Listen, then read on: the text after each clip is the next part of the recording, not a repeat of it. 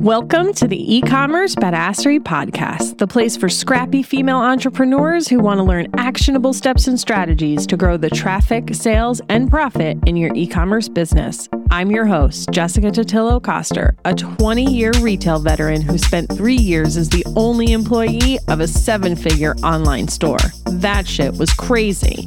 I know exactly how it feels to do all the things, and I'm sharing everything I learned the hard way so you don't have to. I may have started this business by accident, but supporting badass bosses like you lights me the fuck up, and I am so stoked to see you grow. Are you ready, babe? Let's roll. Welcome back to the E-commerce Badassery Podcast. I'm your host, Jessica Totillo-Coster. I'm super excited to be back with you this week. Truth be told, I didn't intend to post a replay last week, but time got away from me. Generally, I'm a bit more ahead on the podcast, but I had this episode I've been working on, it's still in progress, by the way, that was taking a lot of time to put together the research and the content, and so I had to abandon it for the moment because I'm also in the process of creating and delivering my brand new email badassery course to our first round of founding students. Unsurprisingly, the individual lessons and content have also been taking me longer than expected to put together because I'm being really intentional about how the content is presented. And sometimes what seems like a good direction in my head, when I start developing it, I realize it's likely to cause confusion and I think of a better way to present it.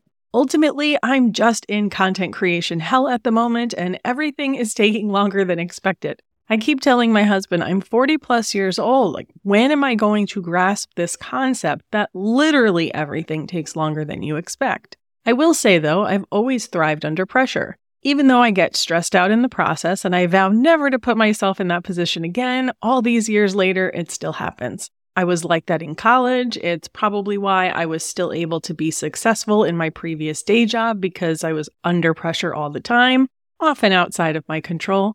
I had this conversation with Larissa Loden. I can't remember if it was during her episode on this podcast or when I was on her podcast, The World's Okayest Entrepreneur. I'll stick links to both of them in the show notes, but we had this conversation around sometimes, instead of fighting against your natural proclivities, to instead lean into, for lack of a better term, your superpower and figure out how to adjust the rest of your world around that. And for me, just like pressure creates diamonds, pressure creates clarity. Lucky for us, we're entrepreneurs and we have that freedom. If we were stuck in a 9-to-5, we wouldn't necessarily get that kind of flexibility, but I digress. That's not what we're here to talk about today. But I did want to throw that out there because I talk to so many entrepreneurs who are in a similar situation, whether by design or circumstance. And while you shouldn't necessarily just give up and stop trying to improve your workflows or whatever it is you're struggling with, I do think we all just need to give ourselves a little bit of grace.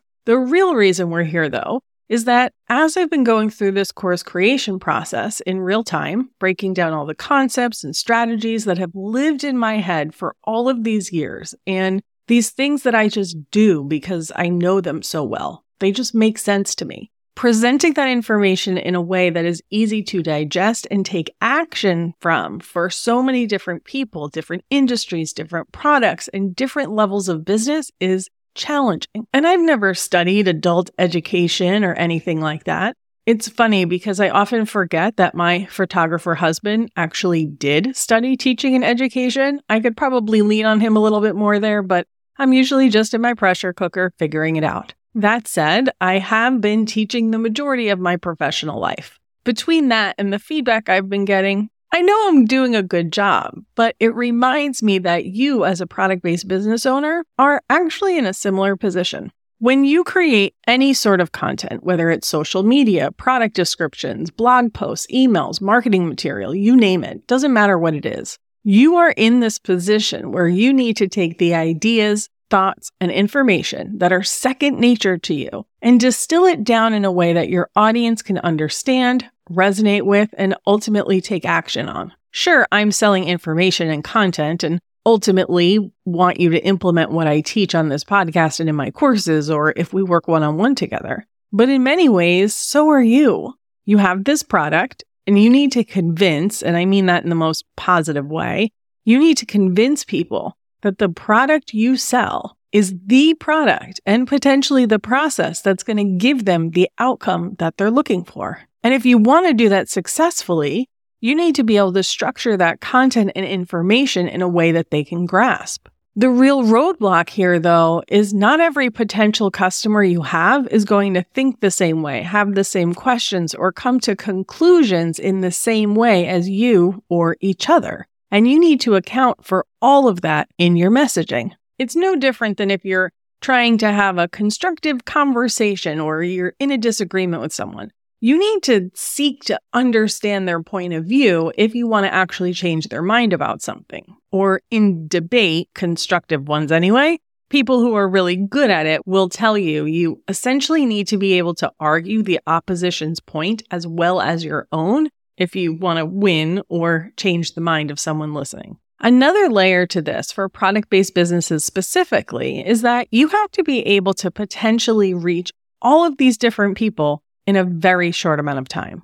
For me, taking this podcast as an example, when you first discover me, I'd love for you to convert into a customer as quickly as possible. Maybe you buy a course, you join the lounge membership, or you buy one of my digital products. But even if you don't do that right away, you're going to hang out and listen to my podcast week after week. I'm going to present different ideas to you from different angles. And one day I'm going to say something, it's going to click for you, and then you'll be ready to buy from me. I have lounge members who attended 2 live launch events months apart before they joined the program. And they listened to every podcast I published before and between those events. I had a lot of touch points with that person before the purchase happened. And for businesses like mine, that makes sense because I'm constantly teaching and they're continually getting value from me. They're getting wins from what they're learning. And eventually they're going to say, damn, okay, I want to learn more from Jessica and get more access to her.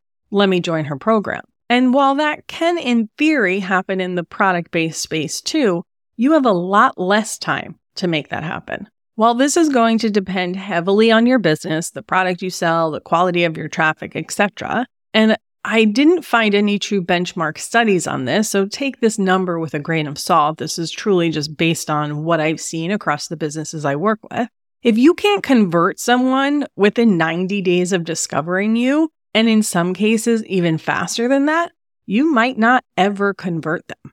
To sum this all up, you need to be able to speak to all of your potential customers in a way that inspires them to take action pretty quickly. This is something we've talked about here and there on the podcast, but I wanted to give you a few tips and tricks for how you can better break down the content you want to share, how to communicate that information, and how to ensure that you're doing all of this in a timely manner so you don't miss that ever-important conversion window. Before you can figure out how to get somewhere, you need to know where you're going, right? So the first thing you need to understand is what the customer wants from your product. Essentially, what is the outcome they're looking for? And this is something you've probably heard me say a million times in passing and in different contexts, but I want you to really pause and think about it. What is the outcome they want from your product? When you come up with your answer, I want you to ask yourself, why do they want that? And then just be like a child and keep asking why over and over until you get to the real answer. For example, if you sell skincare products for acne and you ask yourself, what is the outcome the customer wants from this product? Your immediate answer is probably going to be to clear their acne. Why do they want to clear their acne? And then your answer might be, so they feel pretty. Why do they want to feel pretty? So they can feel more confident. Why do they want to feel more confident? So they can stop hiding in their room at home. Why do they want to stop hiding in their room at home? I'm a homebody. I love being home. So they can pursue the career they want, the relationship they want, etc. You get the idea, right? When you understand what it is they truly want, you can use that language in your marketing to better connect with them. Another way you can put this into practice is when you're writing about the features of your product. Doesn't matter where you're writing this. For every feature, I want you to write the words "so that" and then finish the sentence. This is a trick I use a lot for myself, and you may have even heard me talk like that on the podcast. I will say, do X so that you can do X. The other thing to keep in mind is that people learn and understand information in different ways. I am super visual in pretty much everything that I do. When I'm building out an email automation strategy for a client, my initial pass at creating that automation outline is with a digital whiteboard. So I can lay out all the different flows, the delays, the conditional splits, the emails, all of it in a visual way, just like you would in a typical email marketing platform. You have all the nodes that you can drag and drop and create different paths. I do the same thing before I even get to building them out in that platform. When it comes to actually executing the work, though, I generally just want a list so I can work my way through and check shit off as I go. Some people don't even need the visual step. They can go right to the list view and they're good. So when I was creating the course, I was sure to create tools for the students to use in both formats. You can do the same thing when you're creating your content. On your product pages, for example, you'll want to use a mix of paragraph and bullet points. If you have a product that has specific features like a sports bra with detachable straps and a hidden pocket, sure, you can list all of that out in the description, and you should, but you can also create an image with arrows that point to those features and calls them out. Maybe you create similar content in video form. It could just be a video of the product with a voiceover or a person with the product on showing the different features. All of the content is saying the exact same thing. You're just presenting it in different ways so that different types of people can consume it in the way that makes the most sense for them. In Content Badassery, that's a newer digital product I released with content ideas and subject lines. I'll stick a link in the show notes if you want to check it out.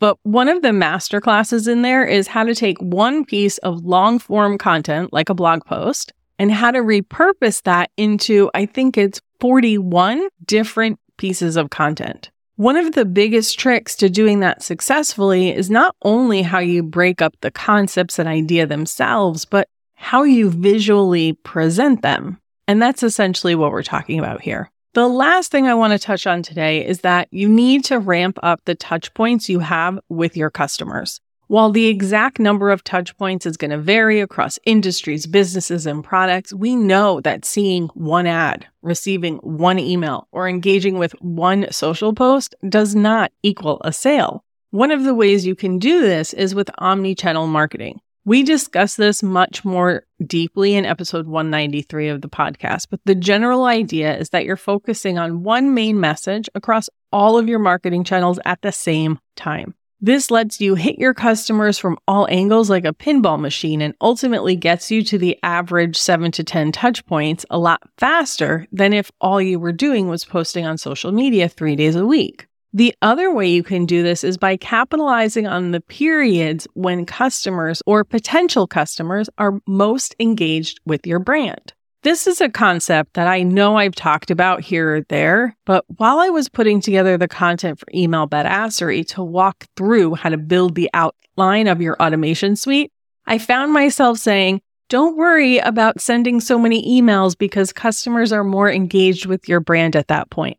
Knowing I had to say that, like I felt compelled to say it because so many entrepreneurs are afraid of being too salesy or too annoying, was the reminder that I just had to talk about this concept more. At a high level, consumers are most engaged with your brand when they first sign up for your email list and when they make a purchase from you. You can probably also say they're most engaged during certain times of the year, like Q4, or at my previous day job, it was Valentine's Day. The point is that this is your opportunity to capitalize on the excitement and affinity for your brand that they have in that moment. It is not a time to be shy or coy. Kind of like when you first start dating someone new. Everything is exciting. There's a bit of mystery and novelty to this new person. You're getting dopamine hit after dopamine hit. And almost nothing can bring you down except for finding out they hate your favorite musical artist or don't enjoy any of your favorite things, right? And if you consider that you don't necessarily have much time to convert them, as we discussed earlier, it's in your best interest to just go all out in your marketing and communication at this point. Maybe you implement a post-purchase cross-sell or a bestseller welcome flow that pushes one particular product. What that is exactly will depend on your business, but I want you to be as intentional as you can at this stage to show up and connect with your customers or potential customers and ramp up those touch points as quickly as possible. All right, so what are your next steps? First, if you've never listened to episode 193, How to Create an Omnichannel Marketing Campaign, definitely start there. Then go audit your marketing. How many touch points are you having with customers in a given week? Look at the welcome and post-purchase journey in your email marketing. Are you capitalizing on the excitement of your subscribers and customers at this stage? And then you can start diving into your content and copy based on the principles we talked about here today. While email badassery is still a work in progress at the moment, I did just set up a wait list. I'll put a link in the show notes along with all of the other episodes mentioned here today. Hopefully you found this helpful today and it just sort of opened your mind a little bit about how you can more intentionally connect with your customers unapologetically. And that's a wrap on this week's episode. Thanks so much for hanging out with me today. I hope you're having a kick-ass week and I'll see you on the flip side, friend. Thank you for listening to today's episode. If you're ready to get the support you deserve and step into your badassery as the CEO of your e-commerce business, then I'd love to support you. Start with the free resource library at ecommercebadassery.com/free stuff and get an invite to the lounge, my e-commerce marketing membership. If you're ready for more high-touch support, apply to work with me one-on-one at ecommercebadassery.com/apply. Before you go, would you do me a quick favor? Leave a rating and review wherever you're listening to this podcast so other e-commerce business owners know this is the place to be. And tap that follow button. Following the show means you'll never miss an episode, and it's what pushes me up the charts to get in front of more scrappy entrepreneurs just like you. I'm on a mission to support as many small business owners as possible, and I could really use your help. Thanks again for listening. Until next time, e-commerce friend, stay badass.